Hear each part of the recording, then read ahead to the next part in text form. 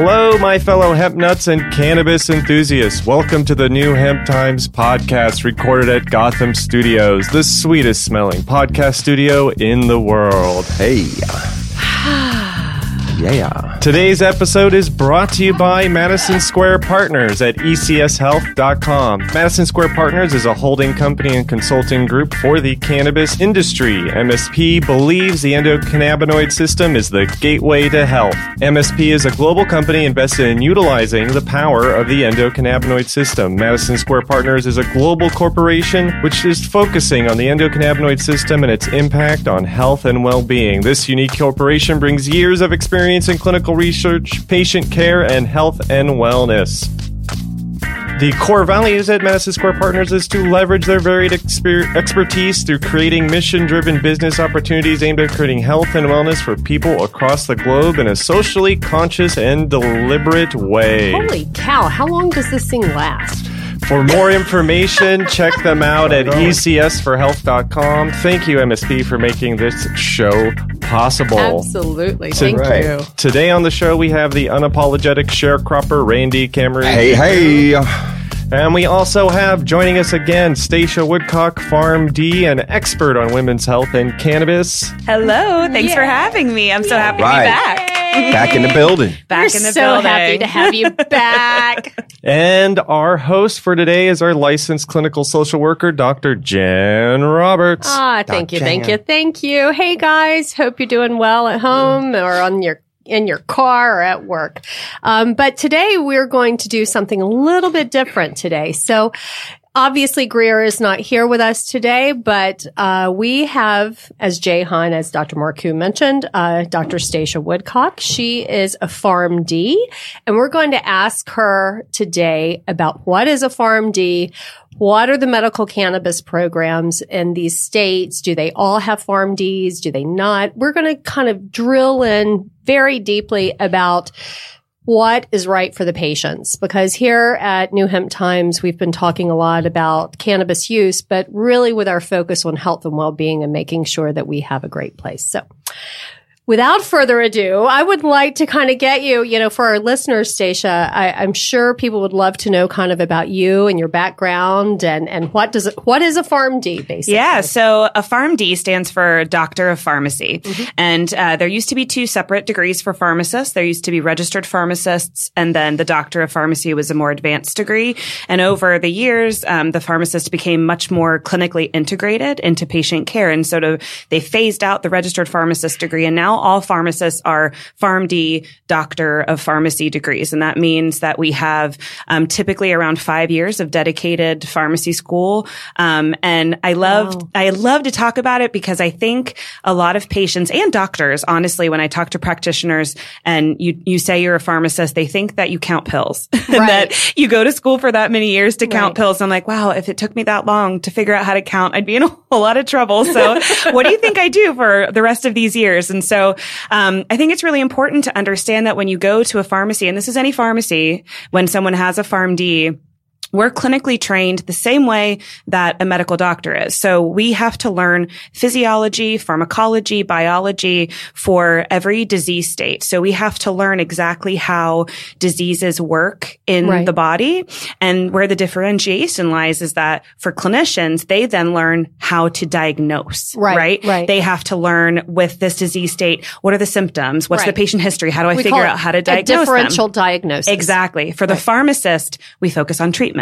So we have to learn about every different treatment modality that there is, from nutritional to herbals to supplements to pharmaceuticals, how they work in the body, how they interact in the body, what the different drug interactions are, the different contraindications and precautions for different patient populations, for age, for weight, for gender. There are all these different things for every single pharmaceutical out there. So when you look behind the pharmacy counter and you see all of those bottles, the pharmacist knows clinically exactly how every single one of those interacts with your body. Oh, wow. Yeah, so it's a lot. So this is a graduate degree. It is a doctoral degree. Right. Yeah, it's so an advanced after your degree. regular, it's an advanced degree. After your regular 4 years of college, you go for that. Yep. And for some, you can do like 2 years of prerequisites and then do the PharmD program. Yeah. So for like a regular PhD program, you need to, like, in the sciences, you have to publish something or do a research project. Do pharmacists have to do something similar like that, like a thesis? No, so pharmacists work more like medical doctors. We do residencies.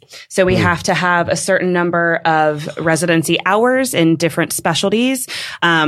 And have that observational work, like internships, basically. And then some pharmacists, after they get their PharmD, can then go on and do a clinical residency in their specialty, like a general one and then a specialty one. So you can become like an advanced pediatric PharmD or ambulatory care or emergency care. There's a lot of different specialties. Yeah. You said it was a 5-year program? It depends on where you go. My particular program was 2-year undergrad prerequisite and then 4-year doctoral program. So it was 6 years total. So are you in class with your first 2 years of medical students that are... Nope. It's just PharmD. And I'm sure that differs based on the different school, how they organize it. For the most part, you're just with pharmacy students. Can I ask another question? Is it really difficult to get into a PharmD program? Yeah, it's very rigorous. You have to take a PCAT, just like the MCAT, which is an exam that's sort of like, the advanced level SAT, ACT that's based towards pharmaceutical science. And then after that, you do an interview process. So it's very competitive. So what kind of like pre-qualifications as far as like academics go in order to get into a PharmD? Yeah, I mean, most of the programs have prerequisites. So you have to take advanced organic chemistry, biology, anatomy, physics, math. All the stuff for stupid people. Jehan, you have a question? Yeah. When you were entering into, pharmacist school, what was the biggest misconception you had that was like totally blown after you took school? Like, wow, I didn't know pharmacists had to do this or learn this. Well, so for me, my dad is a pharmacist. Oh, wow. And my mom is a nurse. So I was very well versed, but, I will say my dad is a registered pharmacist. He's not a PharmD. And so what he did, I did not know all the different opportunities that there were for pharmacists. I knew retail. I knew Walgreens, CVS, that's what I knew. And that's what most people think of, right? Yeah. And, in my program, I was very lucky. I went to the University of Kentucky and they have one of the top pharmacy schools in the country. And, because of how Kentucky is, it's very rural. Right. And in rural communities like that, pharmacists have a lot more power because we're the most accessible healthcare provider. Because there's such a shortage of healthcare professionals in these medically underserved areas. And so in school, I was able to, in my rounds with the clinical team, write chart notes for hospital patients on any drugs that were monitored pharmacokinetically. So there are certain drugs that you have to take blood levels and based on that, do a whole lot of complicated math to figure out if you're on the right dose and then adjust the dose accordingly. And, certain antibiotics, seizure meds, things like that. And typically what would happen is the pharmacist would do all those calculations and then tell the doctor what to do. And then the doctor would then order the change. Wow. Well, in Kentucky, I was able to order that change. I had the power as the pharmacist because I knew how to manage that medicine clinically. And that was my training. And so we were empowered to do that. Well, I'm sure people who are listening, they're wondering, is this an episode about PharmD? Yeah. Right?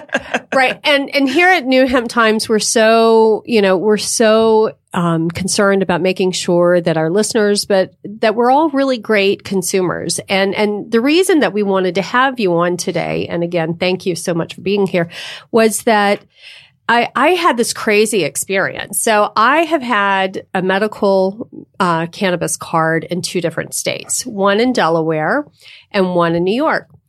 And the experiences of these 2 different states are so different. And the entire experience of the dispensary, the education, and Dr. Marcoux and I, we work with applications with people who are interested in creating dispensaries. So we help them kind of, construct what their applications should look like, what the employee education should look like, patient education, all that stuff. So this as a consumer, and granted, I'm someone who knows a little bit more than, someone who's never used before. When I walked in, I couldn't believe the role of the PharmD.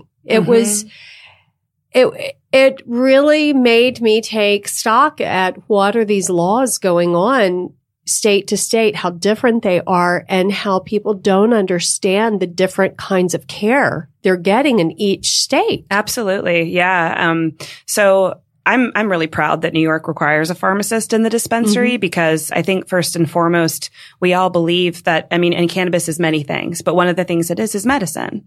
Right. And so when we talk about patient care, there are drug interactions that have to be considered. There are dosing modalities and lifestyle and all these other things that need to be taken into account to really serve a patient properly. And I think that's where that advanced degree in having a pharmacist in the dispensary really is of benefit, not just to the patient, right? Because when the patient comes in, they have that feeling of comfort and trust, like they're used to talking to pharmacists about medication. Right. And so they trust us with their full medical history. So that's really important for the patient, but it's also really important for the practitioners because we don't learn about cannabis in medical school. And that's slowly changing. Thank goodness. I think the stats are like less than 10% of medical schools are teaching about the endocannabinoids. Exactly. system. And more pharmacy schools are starting to do it now too. Randy, you have So having the most outstanding PharmD pharmacist in a dispensary, how common is that around the country right now?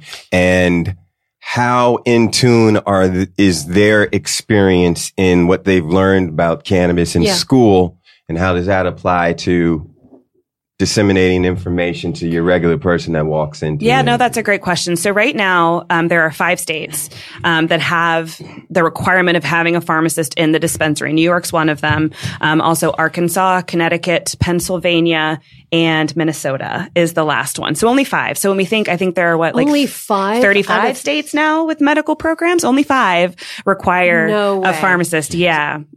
I would interject that there are some dispensaries that voluntarily have made pharmacists or their health professionals available to make those counseling, but it's not something that's very common. Even today, we encountered a dispensary operator who has I don't know what they're called, wellness agents or counselors, and they have no health professional training background. They're paid minimum wage, which is fine, but they could have training. I think they were making $15 an hour, which is minimum wage here in New York. Yeah. So I think the big differentiator, and I'm certainly not going to tell you that every pharmacist that graduates from pharmacy school is going to understand cannabis the way that I do, right? I've done my due diligence. And we're going to get into that in a moment. Exactly. So, but what we do have is the aptitude for understanding medical applications of new things. So we understand physiology. We understand how receptor systems work in the body. And most importantly, we understand all of the other medications a patient is taking. And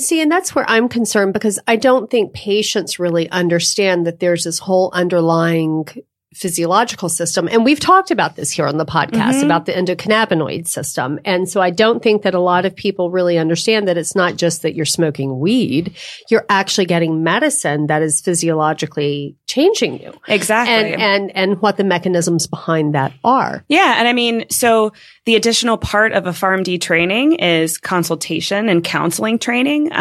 All the states require pharmacists to counsel patients on new medications. Right. So we're trained to be able to pull information out of patients, to take a good patient history, and to be able to communicate complicated medical information in a really accessible and understandable way. And that's a huge advantage for patients. Right. So from your experience base, if you were to given a grant to audit the dispensaries around the country. Please give it to me. I would do it tomorrow.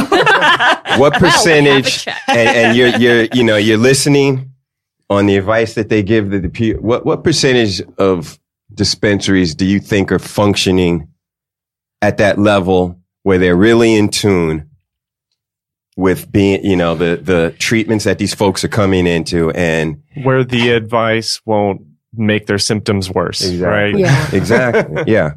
Well, I do want you to answer that question, because I'm going to tell you about a case of mine that this actually happened with a patient. She had gone to one of the dispensaries in one of the states that does not require a PharmD. She was given a piece of paper that just had the different varieties available, along with conditions they might, or not conditions, but symptoms they might help. And she was taking, at the advice of the patient care agent or bud tender, whatever you want to call it, a strain or variety that actually activated her. This was a woman with PTSD who had severe trauma, highly anxious. she was taking a benzodiazepine with that. She was taking, I can't remember if it was Klonopin or Xanax with it because she became just way too anxious on the cannabis. So she had this, to try to bring her back. And so she didn't get the medical advice that she needed. And of course, that state doesn't require it, but the patient outcomes are the thing. So that, I think your question, Randy, is great because I want to hear what you have to say, but I've seen it myself. It scares the hell out of me what happened to her?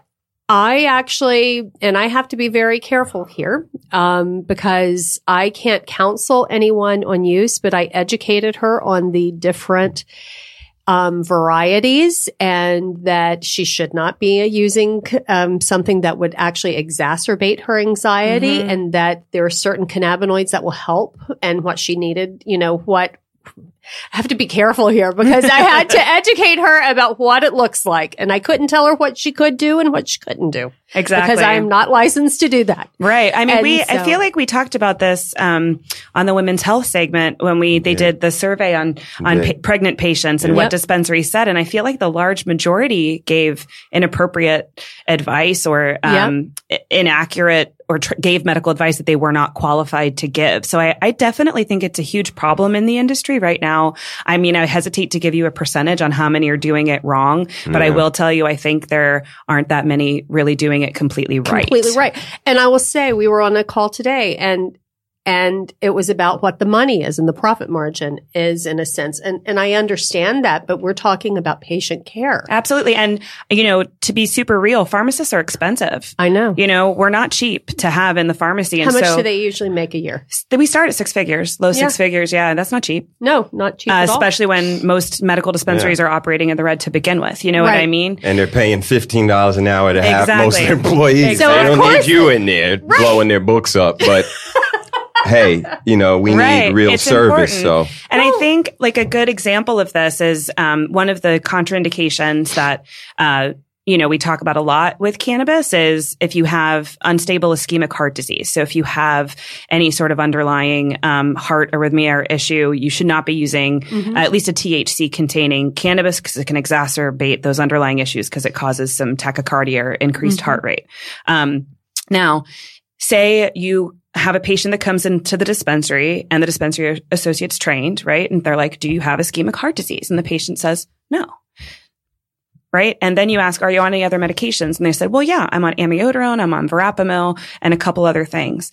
I know that's an immediate trigger for me. You have underlying heart disease because you would not be on those medications if you didn't. Right. Now you are like, what the heck is amiodarone? I have no idea what that is. It's like, the average dispensary associate. So patients are the most unreliable historians of their own medical history. Even heart. I mean, there are things, you ask patients what medication they're taking and it's like the blue pill, the pink pill, and then the white one to help me sleep. They don't know what it is. They don't know what it's for half the time. There's a huge area of pharmacy right now called medical therapy, management where you just talk to patients to figure out what they're taking if they're on 2 different things for one disease state and all these different things. So patients don't know. Yeah. Yep. And Randy, to fill out your question a little bit more, according to research on a study entitled Training and Practices of Cannabis Dispensary Staff, published like about 2 years ago, they did a survey like that. And only 20% of the dispensary staff that they surveyed had any medical background or training.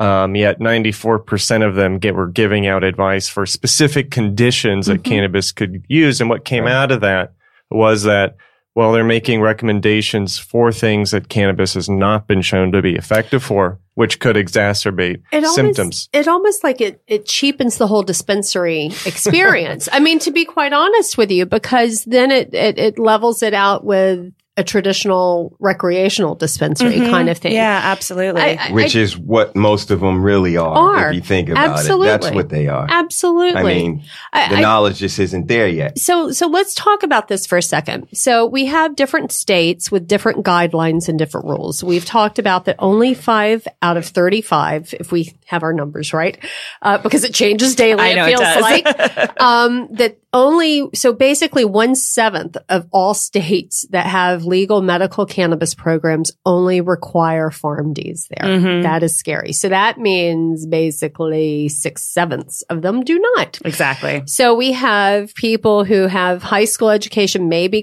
college isn't even a requirement for these kinds of positions, and that they're basically providing guidance to patients, typically with multiple system issues on their medical cannabis usage. And I certainly, I don't want to discount, all of the dispensary associates, because there are some people out there that know so much and are so well educated. And that's not what I'm trying to do. But I'll also say, without that clinical background, you're also not able to read studies and know if the information's accurate. Right. And that's a huge portion of clinical training, is that there's so much misinformation and studies out there that you read and it looks great on paper, but when you really dig deeper, it's very misleading or false information. And without the skills to learn how to evaluate studies properly, that can lead to a lot of unintentional misinformation being disseminated out to patients. Yep. And when I lived in California and I was working in labs and doing research, I also worked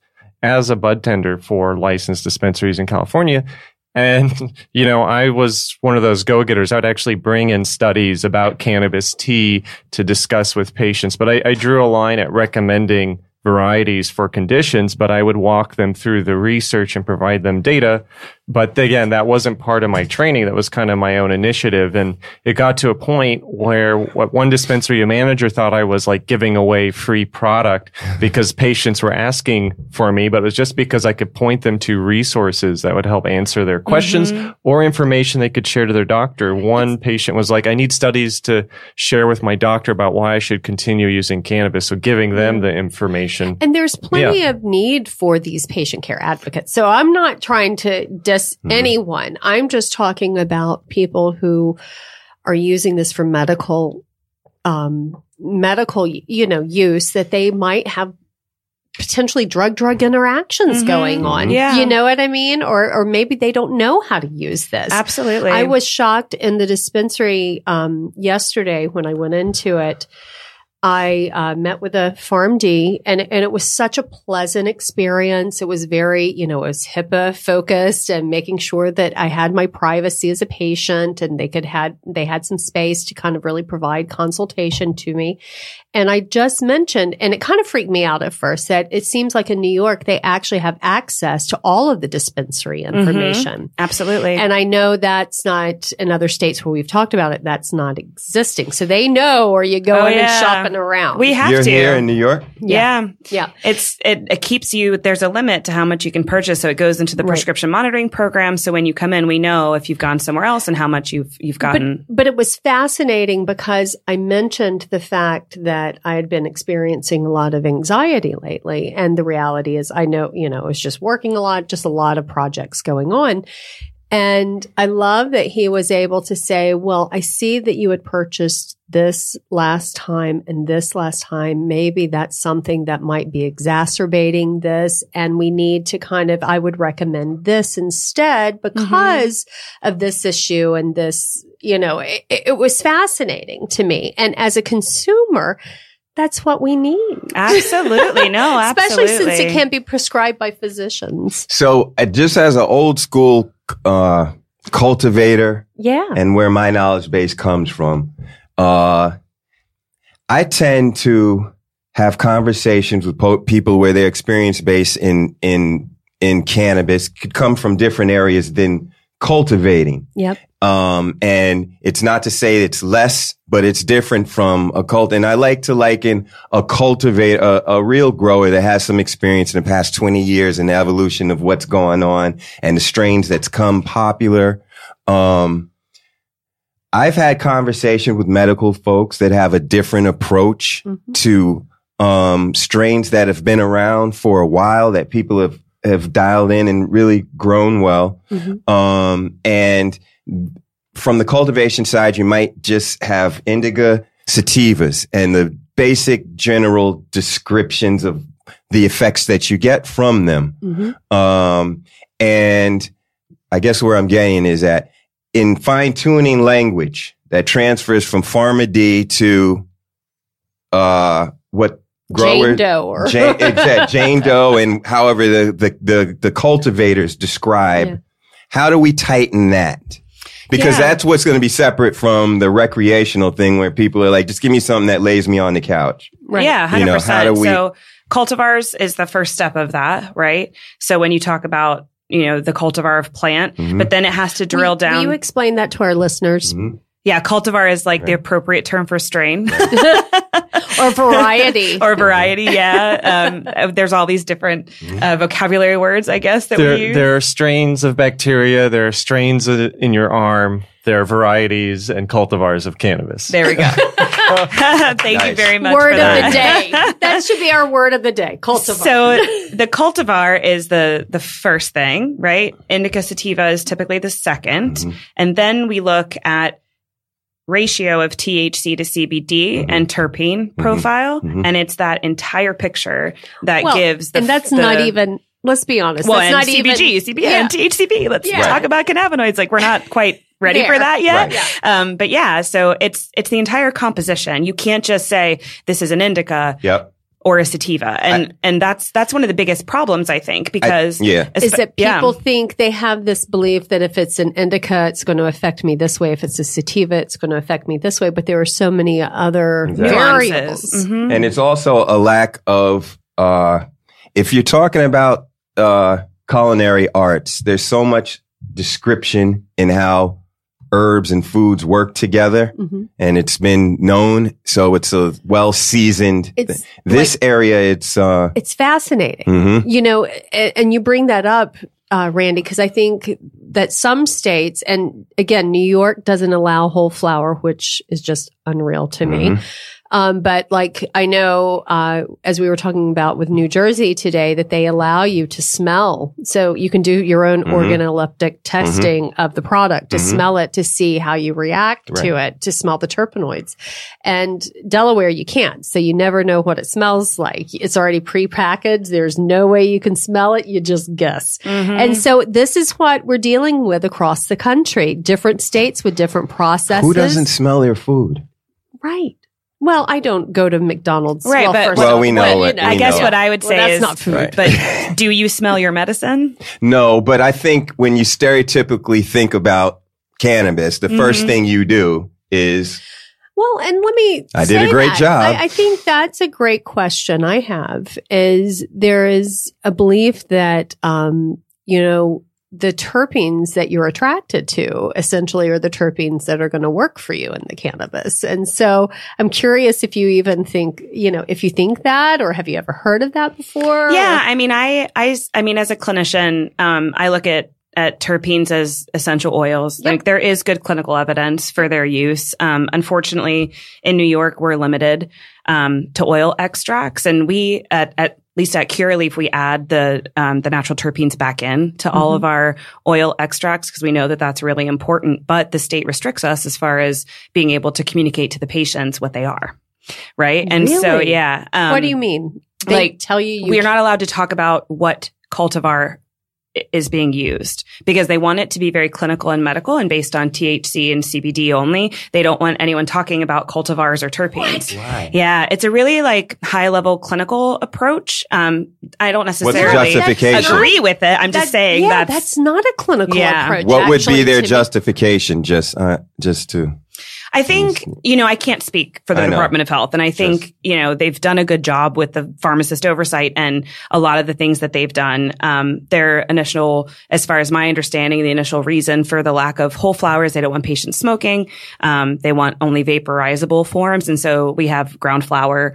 We're allowed to have ground flower, which we have coming. That's just really difficult to process according to the stipulations that they give for what it has to be. But we do have that coming, which is exciting. And then hopefully we'll be able to talk a little bit more. But I think there was just, and this is all conjecture, but I think there was concern over patients focusing on cultivars and focusing less on the actual clinical components maybe necessarily. I don't really know. I can't answer that definitively for you. Maybe there's not a good answer to it, because to me, it is a clinical, implication, because like you said, the research is there to support essential oils and all those things. So, so we know that we have different databases. We know we have different kinds of, models in different states where you have PharmDs and patient care advocates. But I'm curious, especially like, how does a PharmD go about getting training in cannabis? Yeah, that's a really good question. And to kind of go back to the article that was mentioned when we said that 20% of these people had medical training, from who? You know what I mean? I kind of want to know, because at least in New York, all clinicians, pharmacists included, and practitioners have to do a continuing education program that has been certified by the state. And so when I came in, I'm like, okay, I'm going to do this program and I'm going to know. And I took the program and I was like, wow, I have so many more questions than I started with. And I had to self-educate. I really took months of reading literature, connecting with experts like you, joining associations that were linked to experts that, I had read papers and, been able to facilitate webinars and things like that. And so education is my biggest passion within the industry, because it's really hard to find really good quality clinical education. So to answer your question about the study, I think it was about, of the 20% that had some sort of training, 10% of those were actually from some sort of university or medical degree program. Could have been like an online technician program, or it could be like at a college. But it was, so of those people who had a background, only a small sect, or maybe roughly half, would have qualified maybe for that. Yeah. So it's a challenge. And I think the clinicians that are really differentiating themselves in this space are the ones that are self-motivated to really put the time and the work in to like sift through all of these studies, all of these books, and figure out, separate the wheat from the chaff, really understand what's solid clinical information that can be applied to patients, and then also, being able for clinicians to understand what they're doing. And I think I sort of touched on this earlier, about the benefit of having a PharmD in the dispensary, but it's also of benefit to the clinicians, because the practitioners that are certifying patients usually have no idea what they're doing either. And so, oh my God. I mean, it's just a fact, If their university or their hospital system allow them to even certify patients. Yeah, and because that's a huge. Did you know about that, No, Randy? I'd never heard of it. Some hospital systems won't actually allow their physicians who work for them to sign off on medical marijuana applications because they're federally funded. Because they're afraid they're going to lose federal funds. The hospital will. Mm-hmm. Yes. So we have major healthcare institutions that aren't like the best of the best who refuse to sign off on medical cannabis, even though if the physician believes that the patient should have that. And I have seen that firsthand with physicians who are like, I wish I could, I can't. And so they're letting policy impact ethical decisions. Absolutely. And so we'll get a lot of practitioners that are motivated, but then imagine as a doctor, that you give a recommendation to a patient and you're sending them to a dispensary associate, right? As opposed to, I'm sending them to a pharmacist who I know, who I have a relationship with, who has clinical knowledge, who can provide me with resources if I need them. And I know will communicate with me, because that's what we do. It's called collaborative care. So pharmacists are used to talking to doctors. We're talking to hospitals, social workers, where it's like a huge circle of trust, and we all communicate with one another. We know how to do it. We know how to do it effectively. And so there's that level of security that the patient is getting care from both sides, instead of just sending them off into ether and hoping, that whoever gets them at the counter knows what they're talking about. Wow. So what percentage of your colleagues' knowledge base outside of what they learned in school comes from experience of using? And how does that enhance your recommendation or doesn't? I had a vegan cat that was cooking barbecue, and I was like, how does a vegan person do ribs? And I was like, nah. And it reminded me of like the dealer that didn't smoke. And I was like, no, dude, I don't trust that if you don't, but But Randy, you bring up a great point, because in that pilot study that Jehan and I did on mental health clinicians, we found that those who had more bias and fear against recommending, or whatever you want to call it, for cannabis were those who had never tried it before. Those who had used cannabis in the past actually were more apt to feel like, this is very therapeutic. This can be helpful for this condition. And Randy, to your point, it actually, physicians and pharmacists and pharmacologists used to take the drugs they would prescribe to people. That was part of it. And it was a practice up until like the 70s. Yes. They used to tell stories at Temple, like, oh yeah, when they were making new opiates, it usually resulted in someone taking it and then being doubled over the sink. Right. But now they've passed, laws and regulations to prevent that. But that's how Raphael Mechoulam, isn't that kind of, they got into it? They were using some of that. That is the legend, is that when it came down to determining, is this compound A THC or is compound B THC, his wife made it into, baklava or whatever. And as guests arrive, they gave them either A or B. And 30 minutes later, they knew what the active ingredient in THC was. Right. Isn't that amazing? Mm-hmm. It's interesting to think about. I mean, obviously in New York, the only way any of our clinicians would have experience is if they have a medical recommendation for it. But I think that kind of brings us back to that pharmacological training, right? Like if you have rheumatoid arthritis, I don't have to inject your medication to know how it's going to affect you and be able to counsel you on the side effects and the outcomes and things like that. Sure. So having a really, really thorough and deep understanding of how things work in the brain allows us to be able to give recommendation without necessarily having experienced it. Right. And that's a big differentiator, I think. I guess I was asking, again, just to use a culinary world, could you describe the differences between taste and lettuce if you never tasted them, or herbs? I mean, not necessarily, but I don't know that it's critical in your recommendation. Yeah. Actually, I would say it's probably the result of your field. I mean, like you said, your job is to think of the chemical formulation and how do I treat this condition, not so much what is the experience of it. Does that make sense? It does. That's clarity. See, that would be for me, just because I'm so interested and work with people and their perceptions and how things affect them cognitively, emotionally, and all that. I am looking at it from that perspective. But to Randy's analogy, would you trust someone on their recommendation to put hot sauce on your burrito if they had never had hot sauce before? Be like, how's the hot sauce? Should I put that pico de gallo on there? You want someone maybe who's experienced with chili peppers to be like, oh yeah, you'll burn your mouth. Don't. We're not asking you to come out of the closet, Stacia. No. I mean, it's for me, it's a fascinating conversation because I look at things medically. And so to my mind, when the doctor says, you have high blood pressure, need to take this, I wouldn't respond with, well, have you taken it? Did it lower your blood pressure? It's like, no, we have science and evidence that shows why, right? And we've had that, even in the therapy world. I've had, people say, well, you've never had children. You don't. Well, I have. So I can't say that. But they would say this to our other clinicians, like, you don't know what I'm talking about because you've never had a kid, or you're not divorced. You don't know what I've gone through, or whatever it is. So. Well, I mean, even for you counsel patients that have, issues I don't have. Yeah, exactly. Yeah. And just because you aren't psychotic doesn't mean that you don't have the skill set to manage someone who does. So that's sort of where that clinical expertise, I think, is important. Psychotic? I mean, you could be. I don't know. The voices told me I am. Just kidding.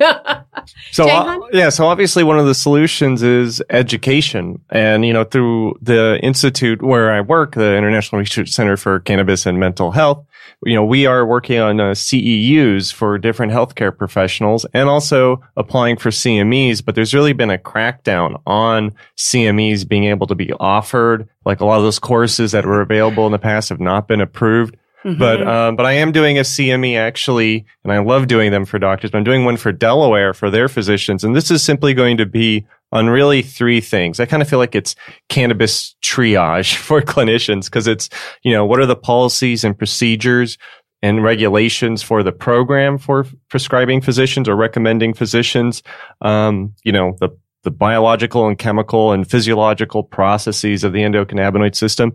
And then really, what are the different products? Well, how are they formulated? What are adverse events, contraindications, and any dose responses to, an amount of cannabis and outcomes? And that's really what and that's just a 1 hour. That's like the mandatory baseline minimum for these physicians to be able to make these cannabis recommendations so patients can access it. So they're going to record it and actually put it on their website. It's going to be like the course for cannabis clinicians. Awesome. I mean, to be honest, that's my role for Curaleaf. This is what I do every day. I go to doctors' offices. We sit down. We have typically a 1 hour meeting, and I go through all of those things. I teach them how to use the website, what the medicine is, the dosage forms available, because they don't know. And so it's the pharmacists in the program that are really sort of leading this education piece. And it's one-on-one, which is insane.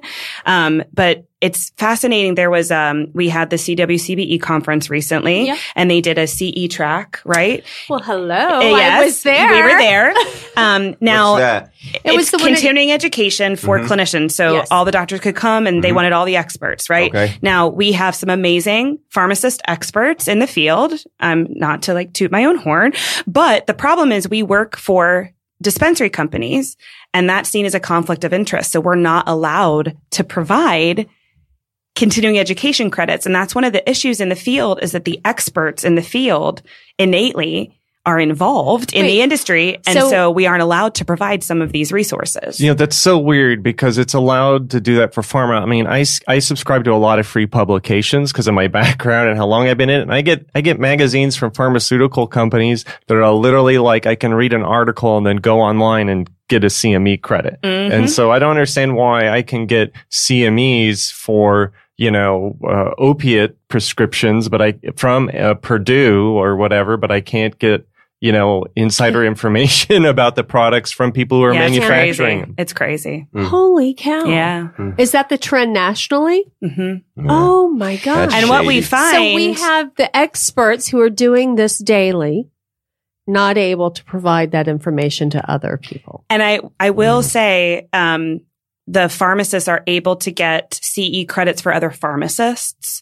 So the Pharmacy Accrediting Association will let us. Yeah. It's the medical associations that are like, no.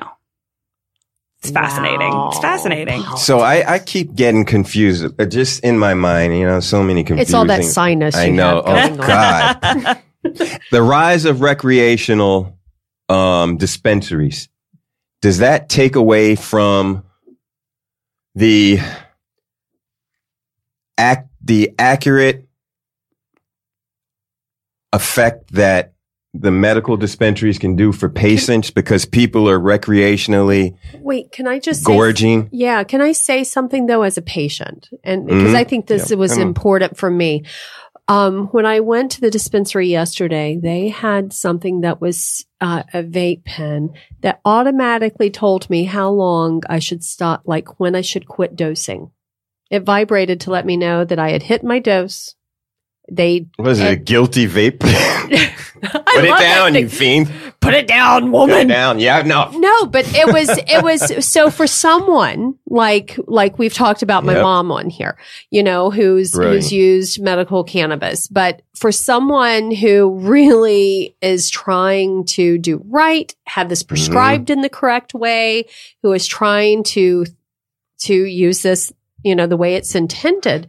That is such a helpful tool because then they know too much. You know what I mean? It's easier for them to know that standardized dose. Jayon? And this has been an ongoing issue. Like when Nevada went through with their rec, they didn't set any cannabis aside for medical cannabis patients. So even though you're a registered patient, you'd think that like, oh, we have these patients, maybe we should save some. No, it just went first come, first serve, out the door. So the patients weren't getting their And medicine. Oregon too, it happened the same way. You said third rec?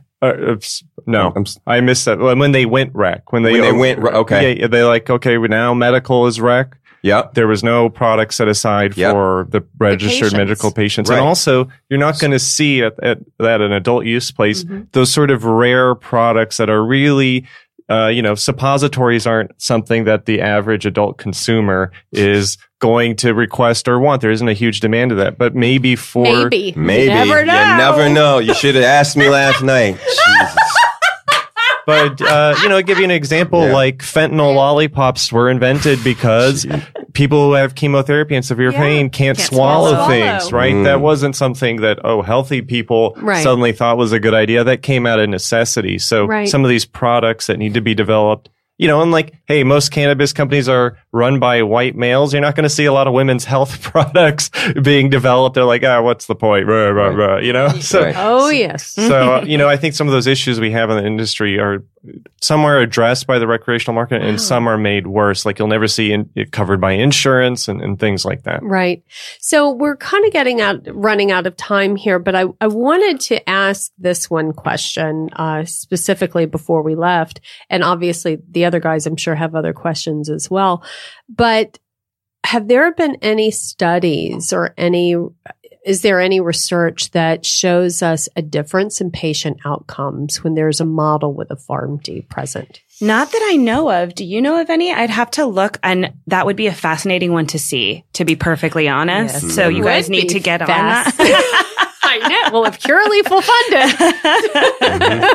it. Seriously, that is a huge issue because we do know that there are those studies where people are getting incorrect information, from patient care advocates or the bud tenders. And again, not all of them are like that. I'm not saying that. No, but we could look at outcomes and retention in the program to be able to see if there is a difference. Like, I feel like I made a personal connection with my PharmD yesterday when I was in the dispensary and felt like it was something that I really wanted to kind of like, wow, this and I've been to 2 in New York because I wanted to I'm going to like test them. I should never tell anybody what I do though. No, don't. I know. I hate that I've done that. Why? I don't get it. Because then they don't tell me stuff. I want to act stupid and I want to learn because when even you when could I test had, their even when I was in Delaware, it was fascinating to me to sit and listen at dispensaries and to learn and see what the patient care advocates were saying and what the patient population was dealing with. So I love to kind of be that observer.